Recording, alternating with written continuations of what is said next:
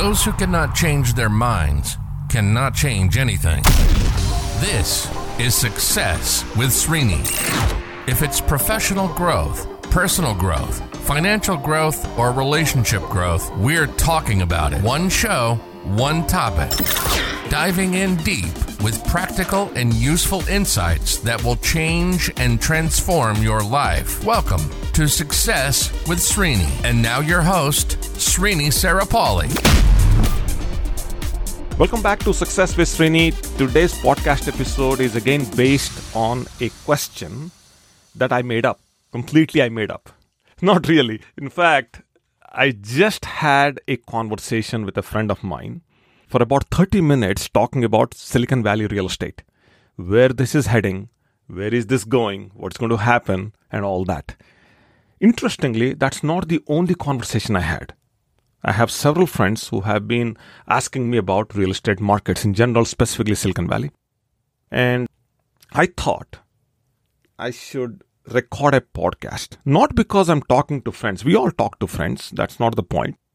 But then I have been listening to this question multiple times on radio. I have several friends who do shows on radio, and I'm hearing this question across multiple channels, across multiple shows. People calling in, asking questions like, where is this market going? Should we buy? Should we wait? If we buy, where should we buy? Should we buy in San Jose? Should we go to East Bay? How far can we go into the East Bay? I'm listening, I'm hearing all these questions. I thought, based on my interactions, based on these questions, I should answer this question myself.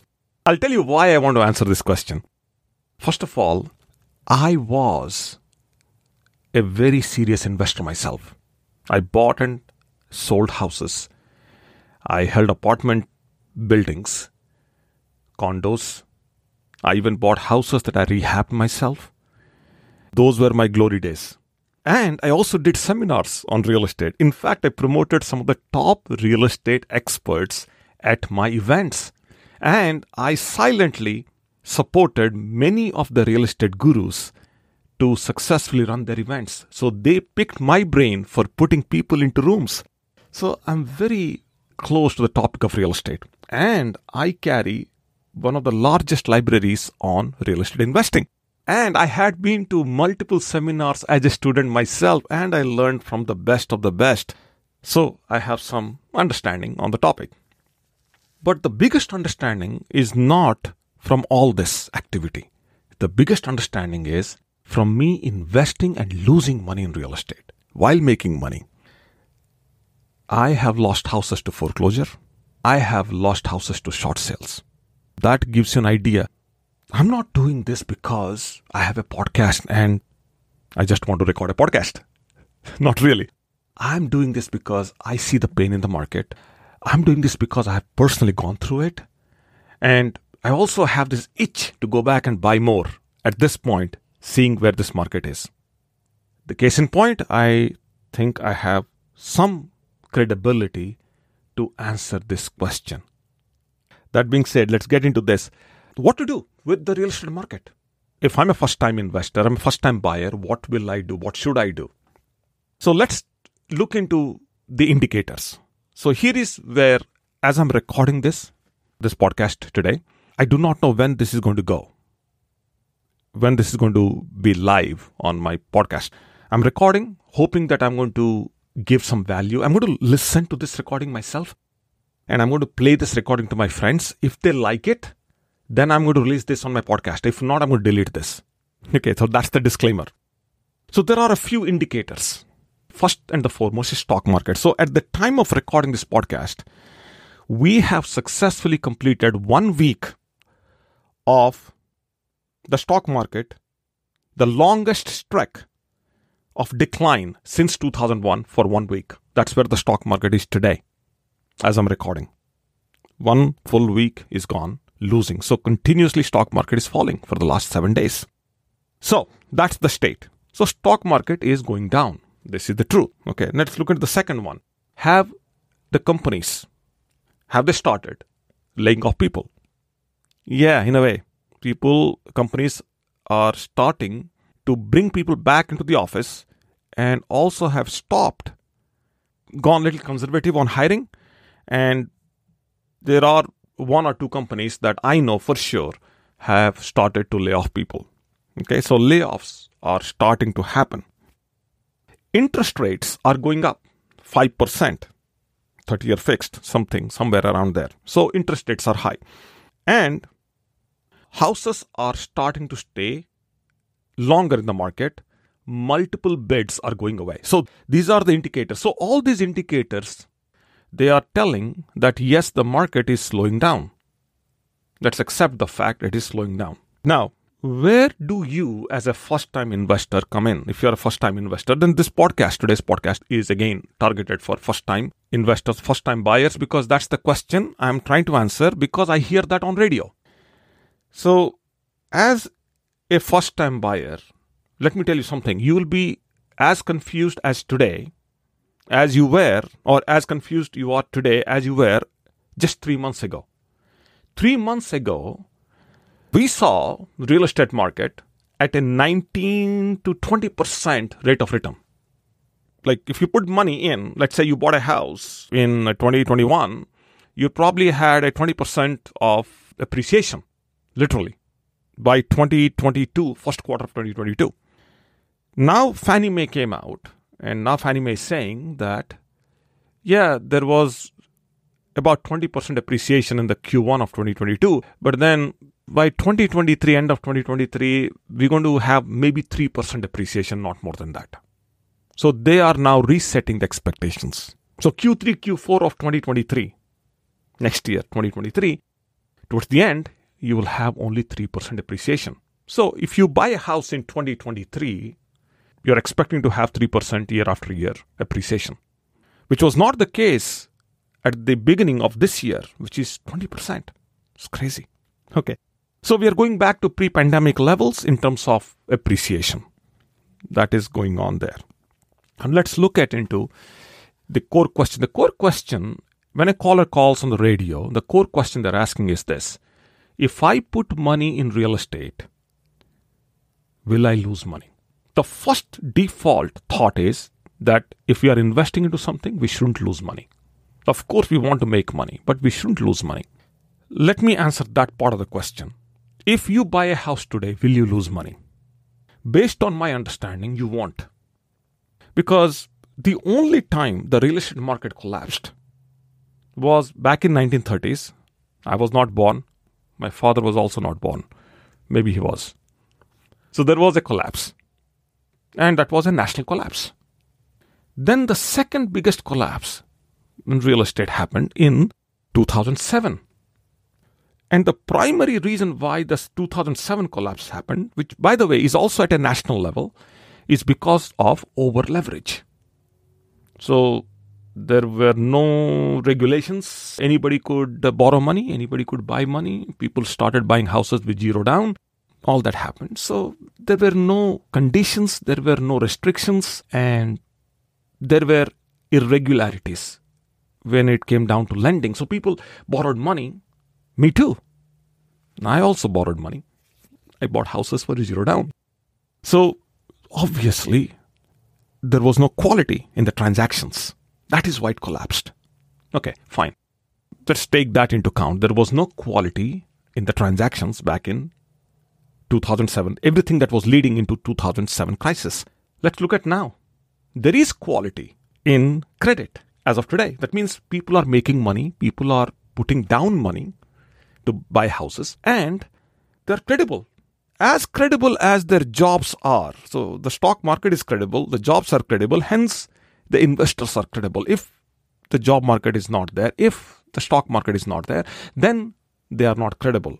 So at least as of today, the credit quality is good. That's what Fannie Mae is saying. And there is less leverage. That's what Fannie Mae is saying. So people are not borrowing a lot of money to buy houses. So they're putting down 10, 20, I think 20%. At least recently I started seeing 5%, 10% loans. But again, and now I'm also seeing interest-only loans coming in and, term loans coming, all different kind of. So the fixed, 30-year fixed, 15-year fixed, those are, I'm hearing less and less of that, and I'm hearing more ARM loans. Anyway, so point is, still there is less leverage. So given that, this market is reasonably better than 2007, is what experts are saying. Now, clearly, let's go into the interest rates for a second. Interest rates are going up. Now, because of that, what it means is it's difficult to borrow. Let's look at construction for a second. Construction has to happen. In fact, by 2030, you need 2.5 million houses in California. We need 2.5 million houses in California. So construction has to happen. But construction will stop if the interest rates are higher because builders cannot borrow money freely. So because construction is not happening, there will be demand on the existing houses. People will say, well, I'm not getting the price that I'm expecting as a seller, so I'm going to defer the sale. So there will be less houses for sale, and hence there will be a demand. And because of that, I don't think you will lose money if you buy a house today. Now, if you ask any broker, any agent about houses, they'll tell you any time is a good time to buy and any time is a good time to sell. Understand, they are in an agency business. So they make money when you buy, they make money when you sell. Well, honestly, the reason why they say that is because it's difficult for anybody to time the market. If your question is, and if your thinking is that you can time the market, you are incorrect. Because understanding the real estate market is very difficult. Computational brains cannot figure this out. There are so many variables. It's very hard to time the market. We try, sometimes we succeed, sometimes we fail. I'm telling you that from my personal experience, I couldn't time the market. There's no way you can time the market. See, this is what's going to happen.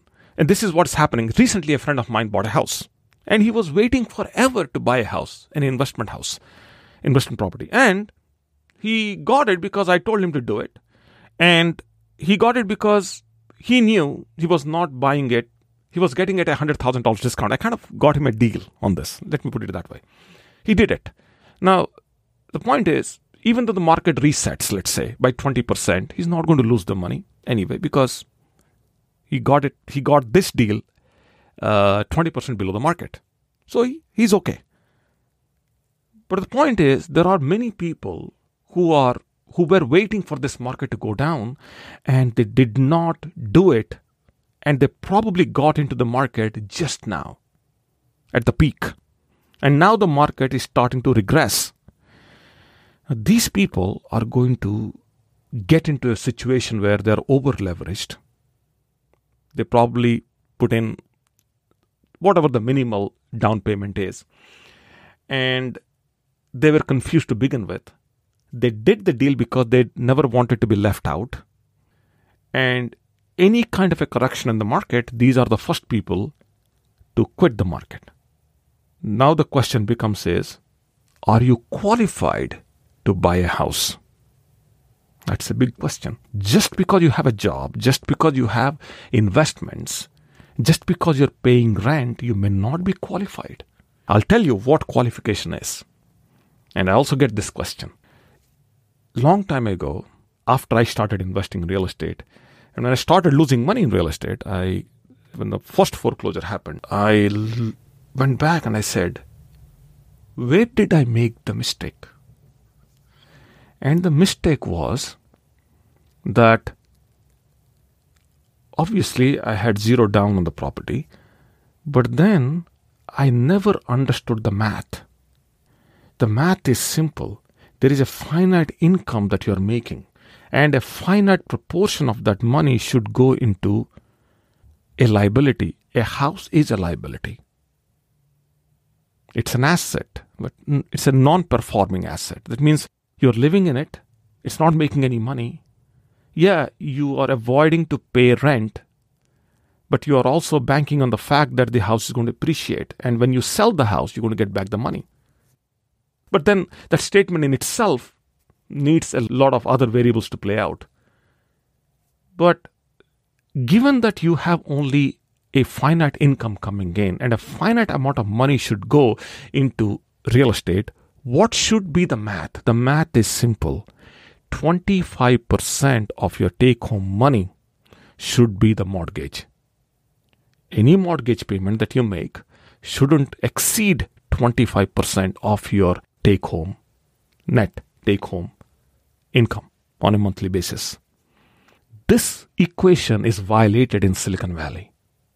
I don't see this happening. I don't see this going this way. And I learned that lesson, and now I stay with that statement. That means I have to make a lot of down payment. That's where I'm going with this. How much down payment should we make? 100%. That's my standard instruction to everyone now. You need to, if you have the money, go buy the house outright. If not, figure out a plan where you should be able to pay your entire mortgage with 25% of your take-home pay. Because there are other expenses that are highly inflated. Everything is inflated. So you need to have enough money to deal with those expenses. It's not just about the house. If you get into a situation where you're putting least amount of money and you're buying the biggest amount of house, and now you are dependent on your job and you are now a slave to that investment. You don't want to be a slave to the investment. I can tell you one thing for sure. Let's come back to the market for a second in Silicon Valley. You see, there has been no local crisis in Silicon Valley. 1930 was a national crisis. 2007 was a national crisis. There's no local crisis. So the market in general is very hot because the companies are here and all the dynamics are playing out. Now, one time I was on a radio show. A friend of mine has an incredible radio show and he got me as a guest there. And he asked me a question about the real estate market. I said, listen, I look at Silicon Valley real estate as the Bitcoin. And there are altcoins and there are shitcoins in crypto markets. Okay, excuse my languaging here, but that's what they say. Those are the appropriate words they use in that world.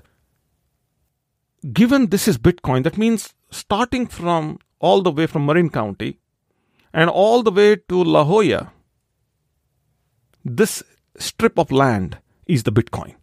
So if you put money into this, it's going to hold its value. And that's why Bitcoin is a store of value. It holds its value. Yeah, it's 52% down since the highest point. As I'm recording this, Bitcoin is down 52%. Yeah, it lost its value. I understand. I get it. But understand that Bitcoin was trading at 5,000 just 2 years ago and still at 29,000.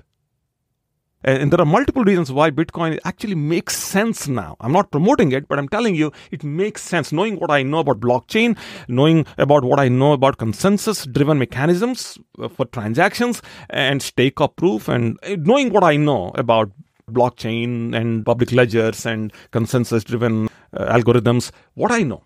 I don't know a lot. I know a little bit. But whatever I know, I understand the value of Bitcoin. So I look at this piece of land from La Jolla all the way up to Marin County, this piece of land, incredible land. So best weather and all, everything is going right. I think that if you buy a house today, let's say you do buy a house, it's going to hold its value. It's how I see it.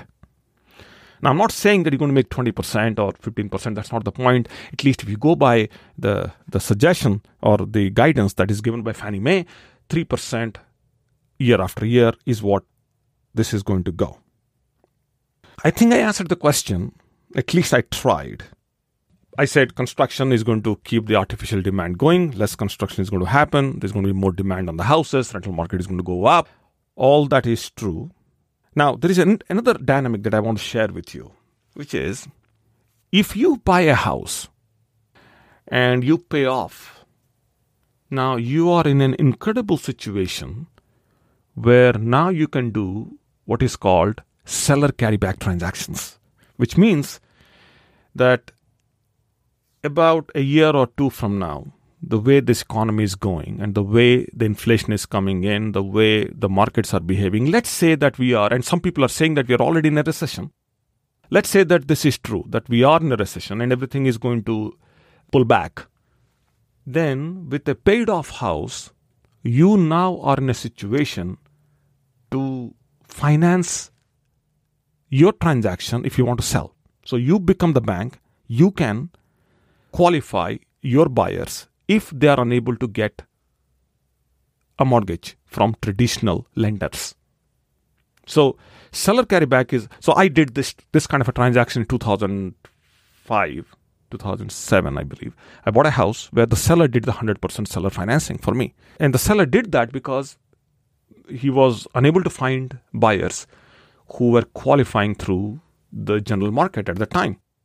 Now, let's talk about interest rates for a second. And it's a very interesting thing that's happening. And this is another data point that I want you to consider if you are looking to buy a house. I'm sorry, this recording is going too far out and too long. I'll see if I can publish this as a podcast or not. We'll see. I'm going to keep going here for a second here. Talking about interest rates. From 1980 to year 2000, the interest rates were consistently above 5%. The federal fund rate was above 5%. But between 2007 and 2016, it went down less than 1%. And why? Because quantitative easing came in and fiscal policy changed, money was pumped in, Fed was buying out, Fed was incentivizing and giving all kinds of stimulus and all that. This was administration doing all this. They wanted to keep the economy going. Very simple. Now, in 2016, with Trump coming in, Trump administration, for the first time, we started seeing interest rates going up. First time beyond 1%. It almost touched 2%. And that's when COVID happened. And again, Fed started cutting rates. Why was the interest rate kept low? Very simple. So that banks could lend out money and lend out money for assets that are much more valuable than the money they have on hand. Clearly, real estate is one such asset where it's more valuable than the money that they had on hand. So, more money was available. Everybody did what they did. And here we are in this current situation. So, what should you do as a first-time home buyer? To sum this up, you need to put as much down as possible. Get a house anywhere between Marin County all the way till Novato, all the way till La Jolla. It's not about the location as much. It's about your personal dynamic. So, if you can afford it, my suggestion is 25% of your take-home should be going towards mortgage, not more than that. So if you can afford that, if you somehow can make that math work, then go buy. If not, renting is okay. Now the question is, will rentals be available? That's also a question. That's a whole different discussion itself. We can pick it up later on. As you see, this is a never-ending discussion. It's very situational. It's very personal. So it's very hard. I see people trying to answer these questions on radio. It's hard to answer this question. It's such a personal thing. There's so many variables playing and interplaying. And usually when somebody is looking to buy a house first time, it's not about one individual. There are a couple of other people involved in the back. It could be their spouse. It could be children. So there is more to this. But I'm going to tell you something. The math is always right. You got to get the math right. It doesn't matter what your personal situation is. It doesn't matter how many jobs you have and what all you're going to do and where all you're going to live. All that doesn't matter. One more question also before I wrap this up. Should I buy a house in Texas? And, this was a question I heard before too. No comparison. Okay, no comparison. There's nothing that compares with Silicon Valley real estate. I made the comparison very clearly between Silicon Valley real estate and Bitcoin. So there is no substitute to Silicon Valley real estate, not that I know of. Okay, I'm going to stop here. I know you'll have questions. If you do, just let me know. 888-818-0404. Text me and I'll wait for your questions. And I'd love to answer your questions on this topic. Okay, that's all for now. Wherever you are, be safe, take care. I'm going to go back and listen to this recording. If I like it, I'm going to publish it. If not, it never happened. You'll never come to know. Okay, bye now. You've been listening to Success with Srini. Srini is committed to changing and transforming your life, whether it's professional growth, personal growth, financial growth, or relationship growth, Srini has positively touched the lives of over 1 million people through his seminars, webinars, workshops, and radio shows. We hope you've enjoyed the show. Make sure to like, rate, and review.